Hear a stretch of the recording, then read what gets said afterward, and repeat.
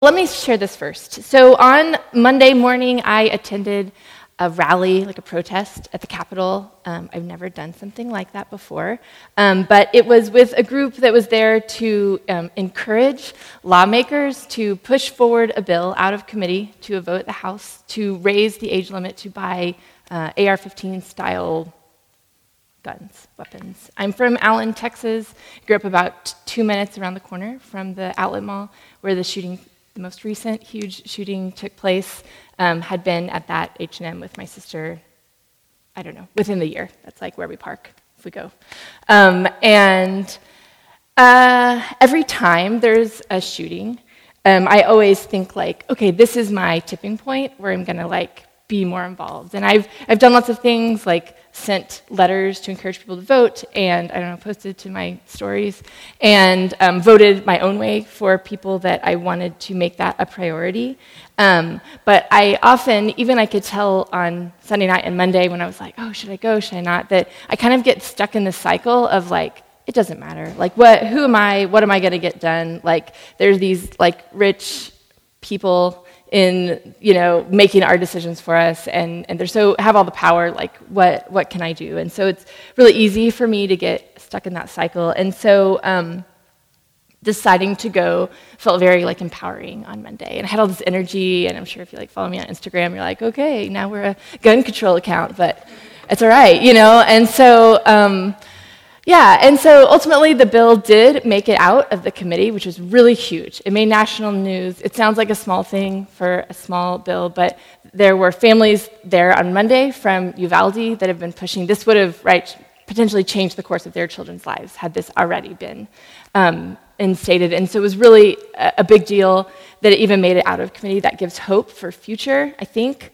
my understanding, even though it, didn't make it to a vote and likely wouldn't have made it out of the House here. And so kind of what I want to talk a little bit about today is how even like our small actions, our small like willingness to resist, to show love can sometimes lead to something much bigger. And when I was at the Capitol, a lot of people, like hundreds of people there. It was a huge group, I think. But almost all of them were women, almost all. And it was very much a sounding of women's voices saying all of the things, raise the age, save our kids, whatever it sounded like a group of women. It was beautiful, and I was so moved by it. And it reminded me of a book that our book club read last year, and it's, y'all can, anyway, my Spanish is really terrible, but the book is called Abuelita Faith, and we read it as a book club, I think, a year ago, and she tells a lot of stories of women over time who've started these huge movements, who've been involved in liberation, who've been involved in changing so much that kind of become like the backbone of movements often. And so it made me think of this book, and it made me think, what she means lots of things, but one of the things she means by Abuelita Faith is sort of the, she's talking about like the generational wisdom of like our grandmothers, of our ancestors, but also women who are marginalized, right? Who have decidedly had no voices and or small, not given a voice, I guess. And so anyway, we're going to talk a little bit about one of the chapters from her book. Kat Armas is the author. She's a Cuban-American theologian and writer. A lot of what we're going to talk about was inspired by her, but I'll give some quotes too. But the chapter that I am referring to, it's called Mujeres of Exodus. And so we're going to read from Exodus 1 about some women who did some small things and big things and changed the course of the Exodus story. So if y'all want to go to Exodus 1, I'm going to read the first chapter in full. And I will apologize if I say all the names wrong. I'm not going to try to do it right. I mean, I am going to try to do it right. But. Okay, Exodus 1. These are the names of the son of Israel who came to Egypt with Jacob, each with his household: Reuben, Simeon, Levi, and Judah, Issachar, Zebulun, and Benjamin, Dan, and Naphtali, Gad, and Asher. The total number of people born to Jacob was 70. Joseph was already in Egypt. Then Joseph died, and all his brothers, and that whole generation. But the Israelites were fruitful and prolific. They multiplied and grew exceedingly strong, so that the land was filled with them. Now a new king arose over Egypt, who did not know Joseph. He said to his people, "Look, the Israelite people are more numerous and more powerful than we. Come, let us deal shrewdly with them, or they will increase, and in the event of war, join our enemies and fight against us and escape from the land." Therefore, they set taskmasters over them to oppress them with forced labor. They built supply cities, Pithom and Ramses for Pharaoh. But the more they were oppressed, the more they multiplied and spread, so that the Egyptians came to dread the Israelites. The Egyptians became ruthless in imposing tasks on the Israelites and made their lives bitter with hard service in mortar and brick and in every kind of field labor. They were ruthless in all the tasks that they imposed on them. The king of Egypt said to Hebrew midwives, one of whom was named Shiphrah and the other Puah, "When you act as midwives to the Hebrew women and see them on the birth stool, if it is a boy, kill him. But if it is a girl, she shall live." But the midwives feared God. They did not do as the king of Egypt commanded them, but they let the boys live. So the king of Egypt summoned the midwives and said to them, "Why have you done this and allowed the boys to live?" The midwives said to Pharaoh, "Because the Hebrew women are not like the Egyptian women, for they are vigorous and give birth before the midwife comes to them."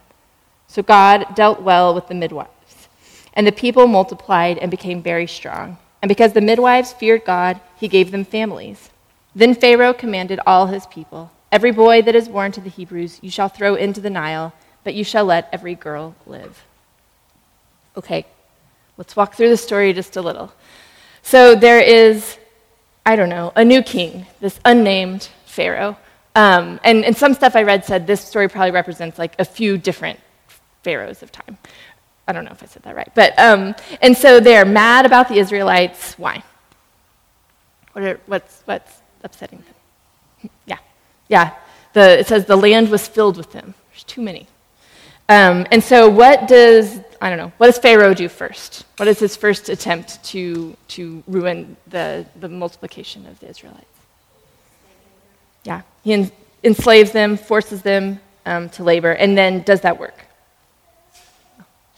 And so he goes on, and I don't know if there are really only two midwives or what, but he gets in touch with some midwives and asks them to kill, right? And so it's sort of, my mind wonders, like, why he's asking them. Like, surely there's an army that could do this, or it's like, does he want it to look like an accident? I don't know. I had a lot of questions with that. But Shiphrah and Puah choose to not kill these innocent babies.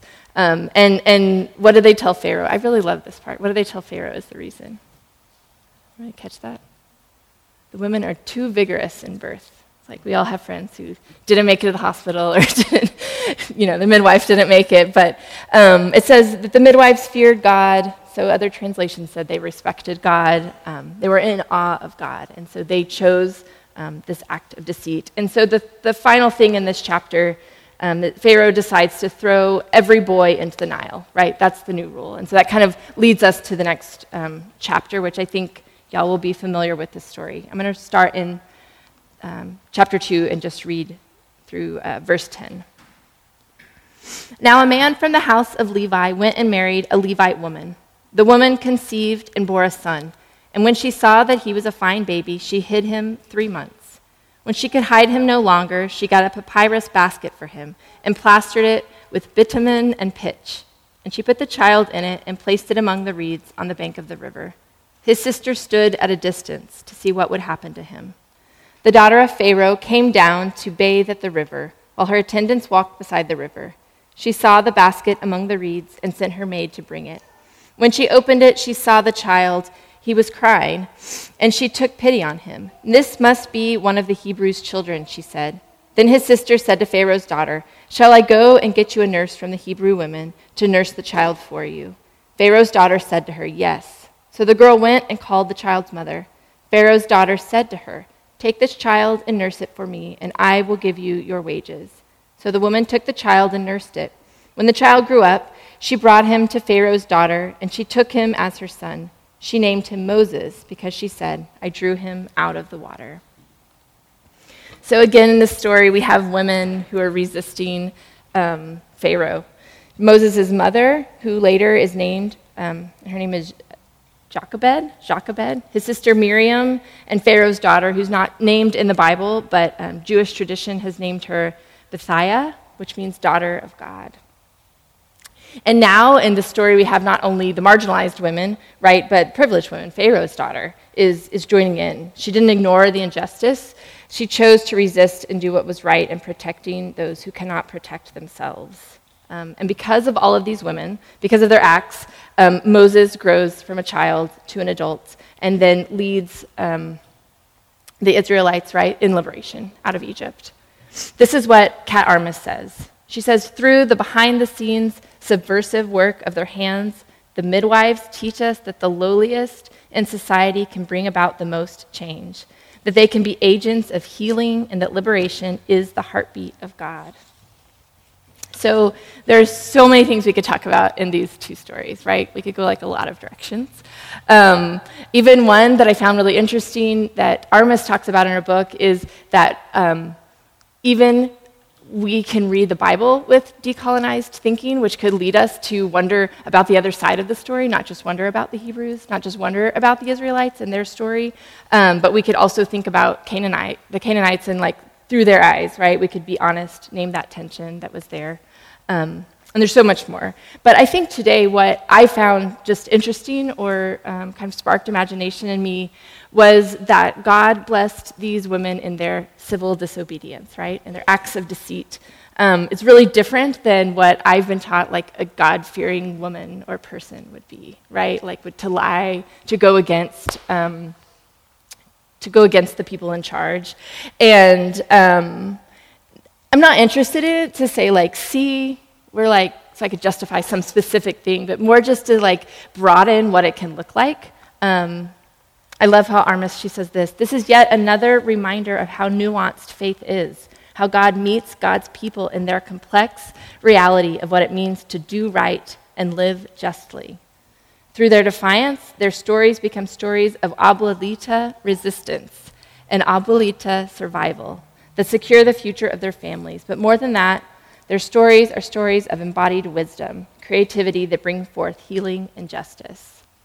Her words remind me of the scripture that we have written, I don't know if you've noticed ever, but for a year now, it's been written on the chalkboard outside, and it's from Micah 6:8. And it says, "And what does the Lord require of you but to do justice, to love kindness, and to walk humbly with your God?" And in the scripture before, in Micah, the writer is like asking all these questions like, should I do this? Should I do that? Burnt offerings or give my firstborn? And then the verse ends. It says, "He has told you, O mortal, what is good. And what does the Lord require of you but to do justice, love kindness, and walk humbly?" There's a lot in me that really wants to reject any kind of message that's like too much like, so do better or whatever, especially on Mother's Day. Like, sucks.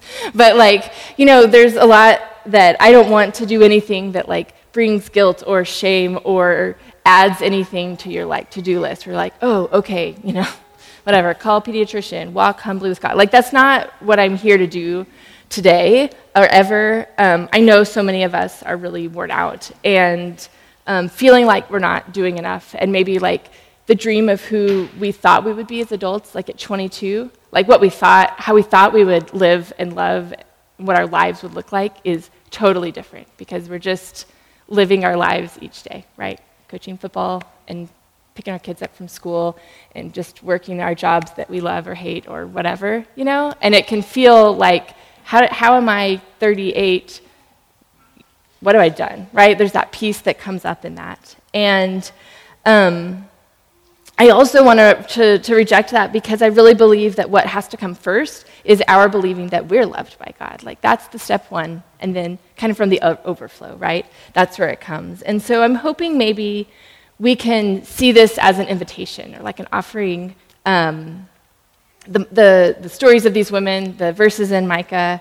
And so again, like there's no list that I'm going to offer. Actually, I'm going to off her list, but there's no like specific list. There's no like, this is what you have to do these things. And I think what's beautiful is in this snapshot of resistance is it's like the midwives resisted as midwives in the work that they were already doing. They loved and acted and gave and resisted this terrible thing, right? Miriam acted as Moses' sister within that role. She showed love and kindness. Moses' mother, she resisted, she acted, she loved as a mother. And even Pharaoh's daughter, like bathing the river feels very like Pharaoh's daughter-y to me, right? Like even within her role of privilege, she chose to not ignore what was happening. And so each of these acts, as we said before, they added up to the child being protected and being able to do something really great. Armis adds this: their stories are also scandalous, stories that aren't traditionally told or celebrated. I wonder what our churches would look like if we celebrated and emulated the faith and the knowledge of overlooked women whom God used to liberate entire peoples and challenge entire empires.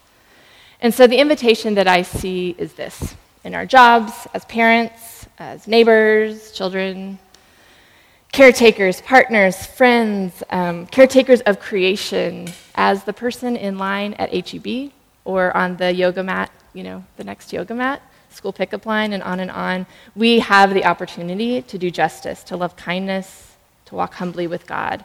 And the key, I think, is in that walking humbly, right? As we walk with God, we begin to see ourselves as beloved in a deeper and deeper way. And then we can begin to do those things. And so it might look like going to the Capitol and protest, protection of others. It might look like making eye contact with a cashier, reading books to learn about people's experiences that are different than yours, and making changes in response. It might look like taking care of your mental health or your physical health, taking long walks to pray, getting involved in an organization or volunteering, picking up trash, right? This could go on.